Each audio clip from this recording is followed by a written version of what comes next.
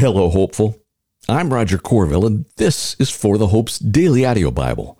Here, we read through the scriptures conversationally, talk about the truth claims of Christianity, and learn to fall more in love with Jesus and the people in His world.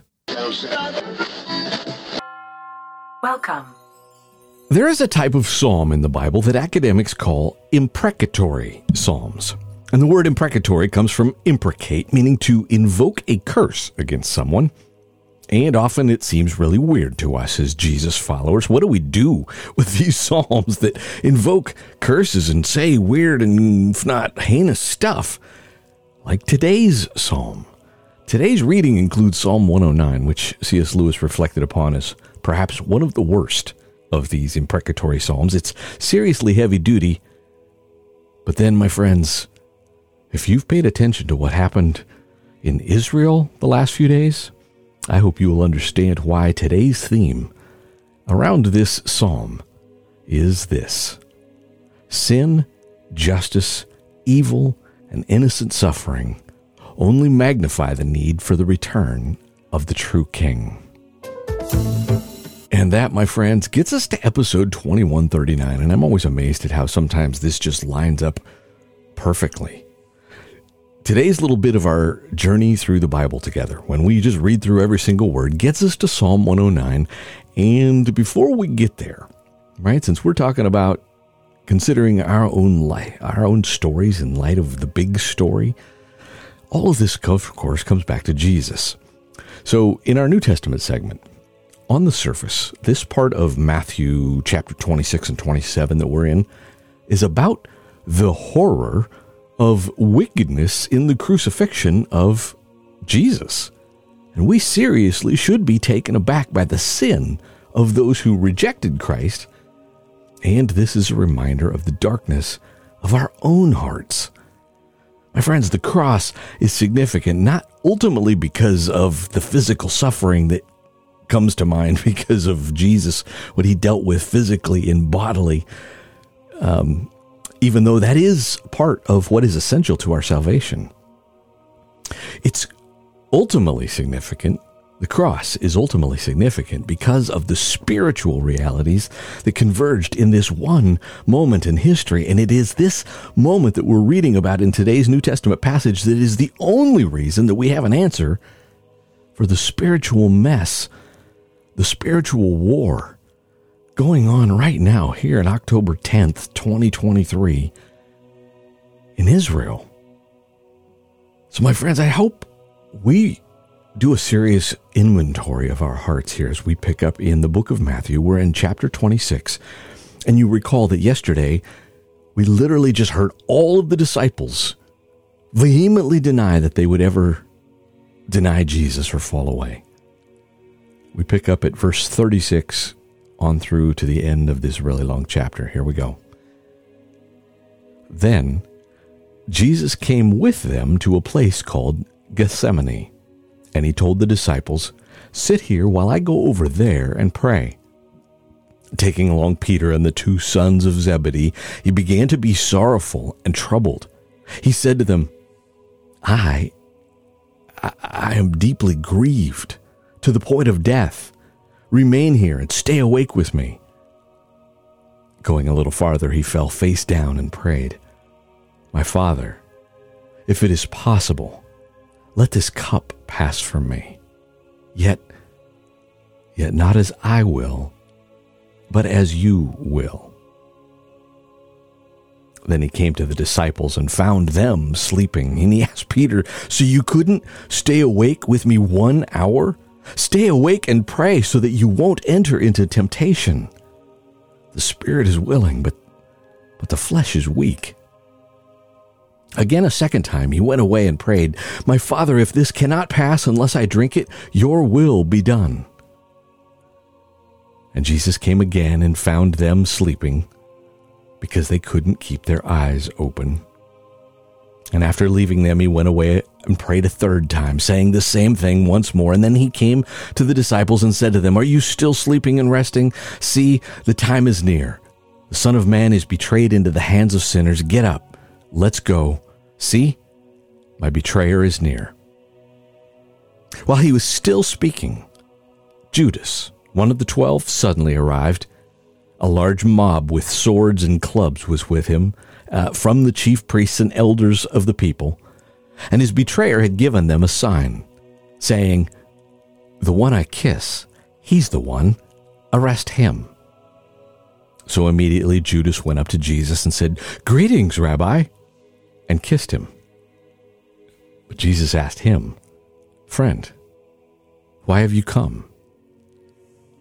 Then they came up, took hold of Jesus, and arrested him. At that moment, one of those with Jesus reached out his hand and drew his sword. He struck the high priest's servant and cut off his ear. But then Jesus told him, "Put your sword back in its place, because all who take up the sword will perish by the sword. Or do you think that I cannot call on my Father and he will provide me here and now with more than 12 legions of angels? How then would the scriptures be fulfilled that say it must happen in this way?" At that time, Jesus said to the crowds, "Have you come out with swords and clubs, as if I were a criminal, to capture me? Every day, I used to sit teaching in the temple, and you didn't arrest me. But all this has happened so that the writings of the prophets would be fulfilled." And then all of the disciples deserted him and ran away. I'm going to pause right there. That's verse 56. We have a bit to go. Notice here that we literally just picked up where they all vehemently denied that they would fall away. "I would never fall away. Even if it cost me my own life, I wouldn't desert you." But notice almost the irony in what Jesus just said to the crowds. God knows you better than you know you, right? "Every day I used to sit in the temple, you didn't arrest me. You weenies." That's what you should want to say, right? It's almost like you just kind of want Jesus to go, "You weenies, you hypocrites. I was sitting in the temple, you didn't arrest me, but why? Because you are of your father, the devil." I'm going to continue here. Those who had arrested Jesus led him away to Caiaphas the high priest, where the scribes and the elders had convened. Peter was following him at a distance right to the high priest's courtyard. He went in and was sitting with the servants to see the outcome. The chief priests and the whole Sanhedrin were looking for false testimony against Jesus so that they could put him to death. But they couldn't find any, even though many false witnesses came forward. Finally, 2 came forward who stated, "This man said, 'I can destroy the temple of God and rebuild it in 3 days.'" The high priest stood up and said to him, "Don't you have an answer to what these men are testifying against you?" But Jesus kept silent. The high priest said to him, "I charge you under oath by the living God. Tell us if you are the Messiah, the Son of the living God." And Jesus said to him, "You have said it. But I tell you, in the future, you will see the Son of Man seated at the right hand of power and coming on the clouds of heaven." And then the high priest tore his robes and said, "He has blasphemed. Why do we still need witnesses? See, now you've heard the blasphemy. What is your decision?" And they answered him, "He deserves death." And then they spat in his face and beat him. Others slapped him and said, "Prophesy to us, Messiah. Who was it that hit you?" Now Peter was sitting outside in the courtyard, and a servant girl approached him and said, "You are with Jesus the Galilean too." But he denied it in front of everyone. "I don't know what you're talking about." And when he had gone out of the gateway, another woman saw him and told those who were there, "This man was with Jesus, the Nazarene." And again he denied it with an oath, "I don't know the man." After a little while, those standing there approached and said to Peter, "You really are one of them, since even your accent gives you away." And then he started to curse and to swear with an oath, "I don't know the man." Immediately a rooster crowed, and Peter remembered the words Jesus had spoken. Before the rooster crows, you will deny me 3 times. And he went outside and wept bitterly. My friend, that passage just slays me.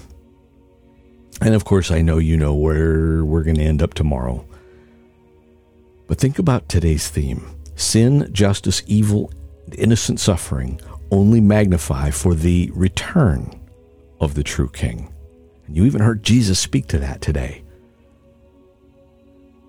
So now as we turn to our Old Testament segment, perhaps ironically, we're in the section of Exodus that goes deeper as an explanation of the law, the 10 Commandments, this newly offered things. The Israelites are sitting at the foot of Mount Sinai. They've just received the 10 Commandments, and there's this deeper level of stuff, which, broadly speaking, sums up love God, love your neighbor. And so far, this section after the 10 Commandments, we've heard laws that clarify things concerning worship and things like human relations and the difference between murder and manslaughter. And we began hearing about, and now continue hearing about, those concerning restitution. How do we make things right? And now today you're going to hear also about holiness and even social justice. We pick up today at Exodus chapter 22.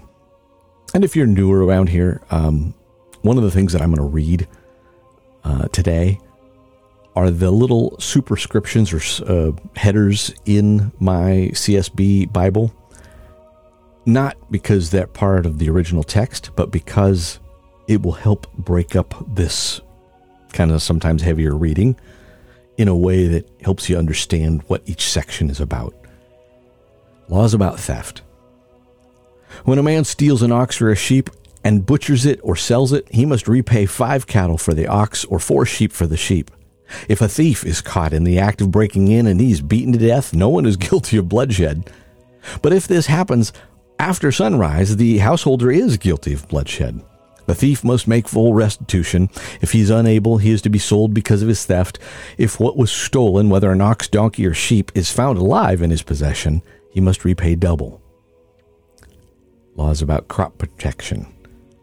When a man lets a field or vineyard be grazed in and then allows his animals go and graze in someone else's field, he must repay with the best of his own field and vineyard.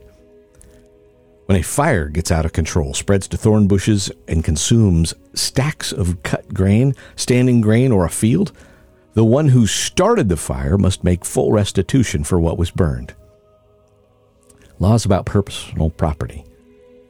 When a man gives his neighbor valuables or goods to keep, but they are stolen from that person's house, the thief, if caught, must repay double. If the thief is not caught, the owner of the house must present himself to the judges to determine whether or not he has taken his neighbor's property.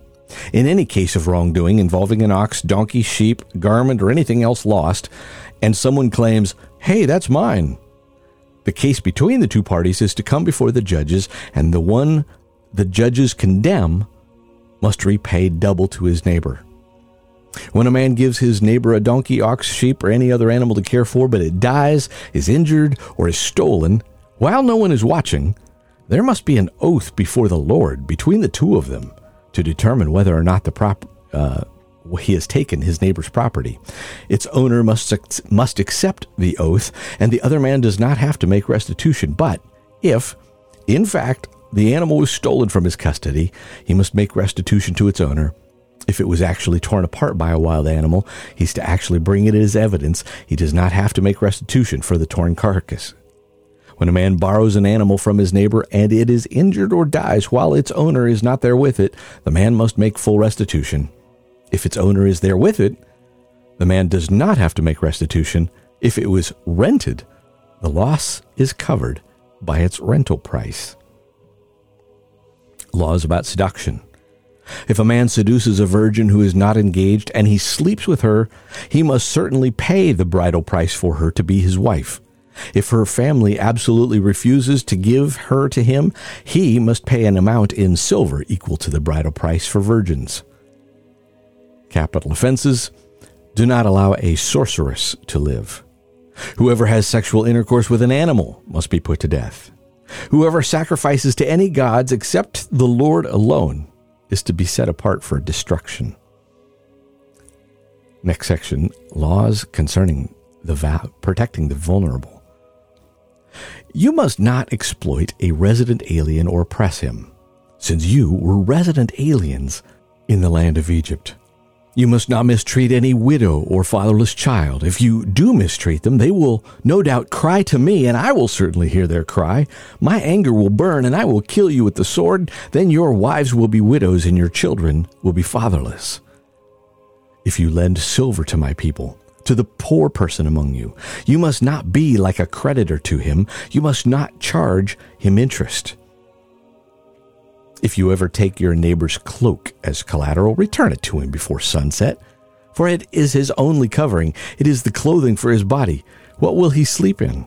And if he cries out to me, I'll listen to him, because I am gracious. Next section, respect for God. You must not blaspheme God or curse a leader among your people. You must not hold back offerings from your harvest or your vats. Give me the firstborn of your sons. Do the same with your flock and your cattle. Let them stay with their mothers for 7 days, but on the 8th day you are to give them to me. Be my holy people. You must not eat the meat of a mauled animal found in the field. Throw it to the dogs. Laws about honesty and justice. You must not spread a false report. Do not, my friends, that's Exodus 23, verse 1. Does that speak to our current political situation? I mean, we just are in this world where not only do we expect people to lie, it's like, why do we just expect it? It's just, why is it okay? It's not okay. There will be justice. Okay, I'm going to get off my high horse. You must not spread a false report. Do not join the wicked to be a malicious witness. You must not follow a crowd in wrongdoing. Do not testify in a lawsuit or go along with a crowd to pervert justice. Do not show favoritism to a poor person in his lawsuit. If you come across your enemy's stray ox or donkey, you must return it to him.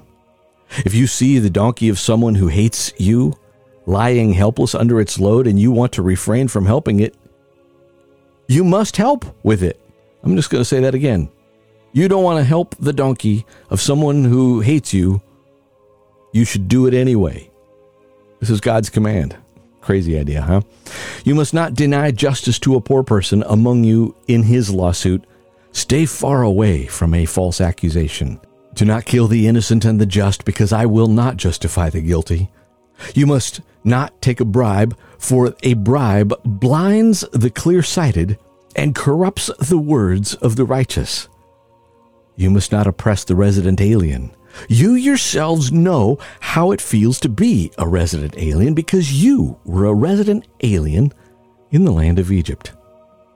And that gets us up through 23, verse 9. And I just got to say this, my friends.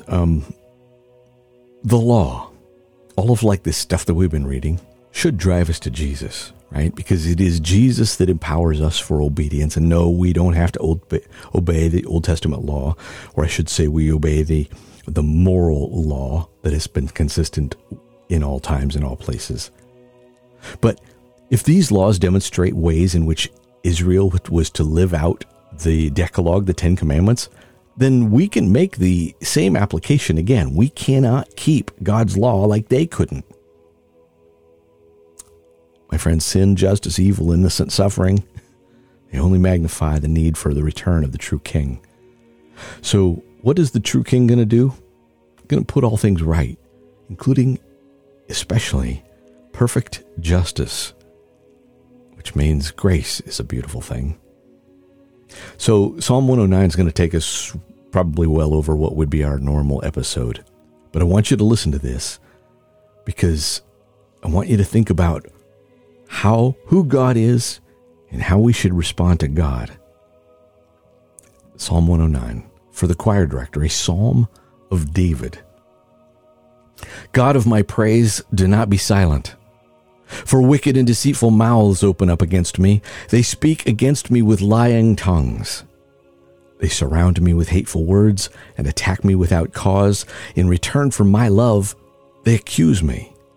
But I continue to pray. They repay me evil for good and hatred for my love. Set a wicked person over him. Let an accuser stand at his right hand. When he's judged, let him be found guilty. Let his prayer be counted as sin. Let his days be few. Let another take over his position. Let his children be fatherless and his wife a widow. Let his children wander as beggars, searching for food far from their demolished homes. Let a creditor seize all he has. Let strangers plunder what he has worked for. Let no one show him kindness. Let no one be gracious to his fatherless children. Let the line of his descendants be cut off. Let their name be blotted out in the next generation. Let the iniquity of his fathers be remembered before the Lord. And do not let his mother's sin be blotted out. Let their sins always remain before the Lord, and let him remove all memory of them from the earth. For he did not think to show kindness, but he pursued the suffering, needy, and brokenhearted in order to put them in death. He loved cursing. Let it fall on him. He took no delight in blessing, so let blessing be far from him. He wore cursing like his coat. Let it enter his body like water and go into his bones like oil. Let it be like a robe he wraps around himself, like a belt he always wears. Let this be the Lord's repayment to my accusers, to those who speak evil against me. But you, Lord, my Lord, deal kindly with me for your name's sake, because your faithful love is good. Rescue me, for I am suffering and needy. My heart is wounded within me. I fade away like a lengthening shadow, and I'm shaken off like a locust. My knees are weak from fasting, and my body is emaciated. I've become an object of ridicule to my accusers, and when they see me, they shake their heads in scorn. Help me, Lord my God. Save me according to your faithful love, so that they may know that this is your hand, that you, Lord, have done it. Though they curse, you will bless. When they rise up, they will be put to shame, but your servant will rejoice. My accusers will be clothed with disgrace. They will wear their shame like a cloak. I will fervently thank the Lord with my mouth. I will praise him in the presence of many, for he stands at the right hand of the needy to save him from those who would condemn him. My friend, I know we're a couple minutes over, but if you were to go back and analyze this psalm, it's like, and say, what does this mean for us? We should pour out our hearts to God. We should give our enemies over to God, and we should appeal to and rest in the character of God. Sin, justice, evil, and innocent suffering only magnify the need for the return of the true King. My friends, trust Jesus. I love you, my friends. Amen. Sorry I went long today. A little passionate about all this. I love you. Amen. Amen.